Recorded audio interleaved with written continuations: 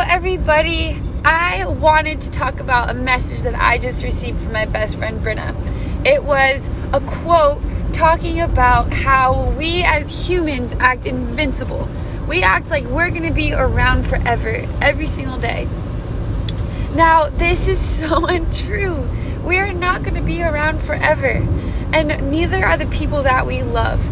So every single day, we need to engulf and love and nurture and appreciate those around us that are building us up, those around us that we love, because they're not always going to be around.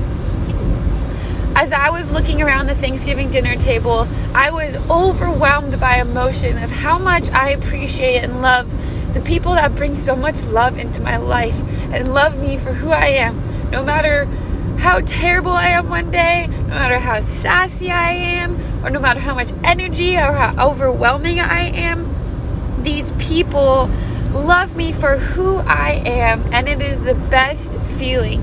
And so it is now my goal every day to realize that we're not always around. They're not always going to be around, so I need to appreciate them as much as I can every single day, and not just appreciate them in my own head, but let them know, call them, vocalize it, text them, really show your appreciation.